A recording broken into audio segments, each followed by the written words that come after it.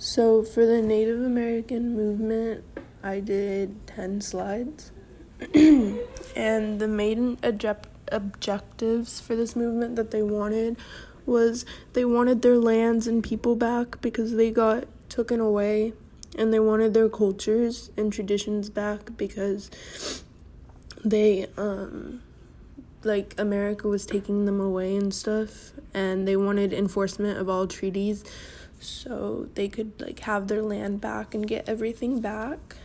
And they wanted to help Indians in the urban ghettos because they wanted them to also be able to come back and live a normal life. And then before the 1960s, they were forced to move away from their reservations. America took them out and told them to get away. And they were calling attention to the ongoing problems and plaguing communities. And the Native activists, they fought against the racism and the poverty and the violence because they wanted freedom and rights back, and they wanted to just be treated like normal people. And the leaders were George Mitchell, which he led 200 activists to protest, and Eddie Benton Banai, he was the founder of the movement. He was the one that founded the whole Native American movement. And Vernon Belcourt was an activist. And Clyde Belcourt was a civil rights organizer. So he organized all of their protests and everything. And Dennis Banks was an activist, just like Vernon was. So they protested for the civil rights violations, and they also protested so people could stop being racist to them and just not giving them rights. And their struggles were the Congress was canceling their treaties, and they had lack of health care and lack of housing. Nobody, because the government was taking them away from their homes, they couldn't go to their houses or have any health care. So if they got sick, nobody would provide them with anything. And there was also high rates of unemployment, so there was a lot of poverty and a lot of poor people that didn't have homes.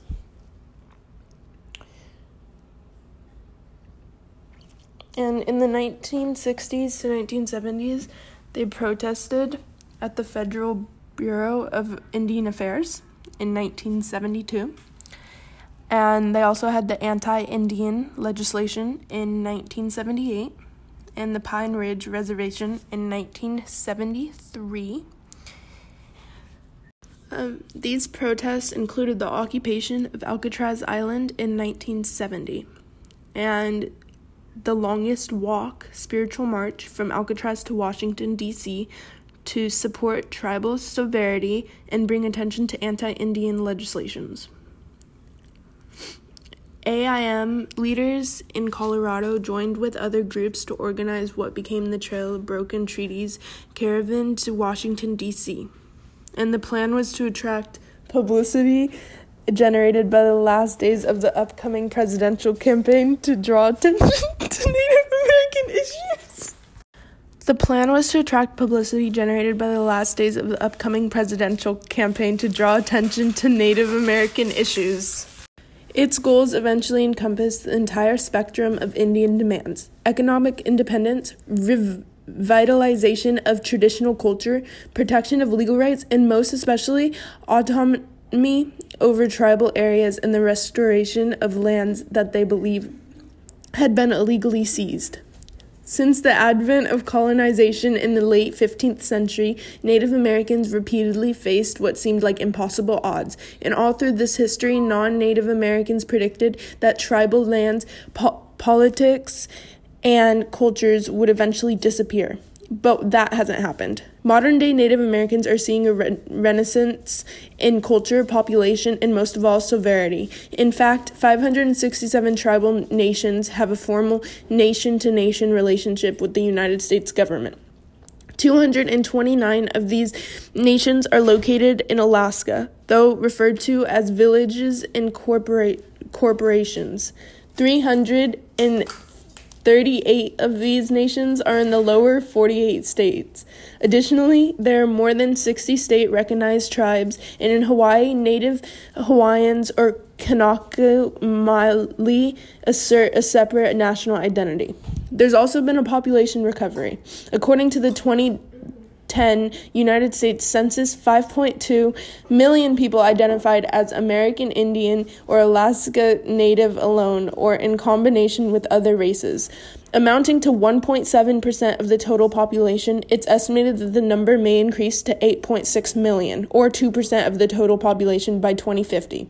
Treaties are nation-to-nation agreements and considered under the U.S. Constitution to be the supreme law of the land, and therefore they supersede any state or local law. They afford tribal nations a status higher than the states and are the foundation for the tripartite federal system in the United States today, which includes the federal government, tribes, and the states. Other important information that I found was a Native American organization founded in 1968 to protest government policies and injustice suffered by Native Americans. In 1973, organized the Armed Occupation of Wounded Knee, South Dakota, led by Dennis Banks and Russell Means. Purpose was to obtain equal rights for Native Americans.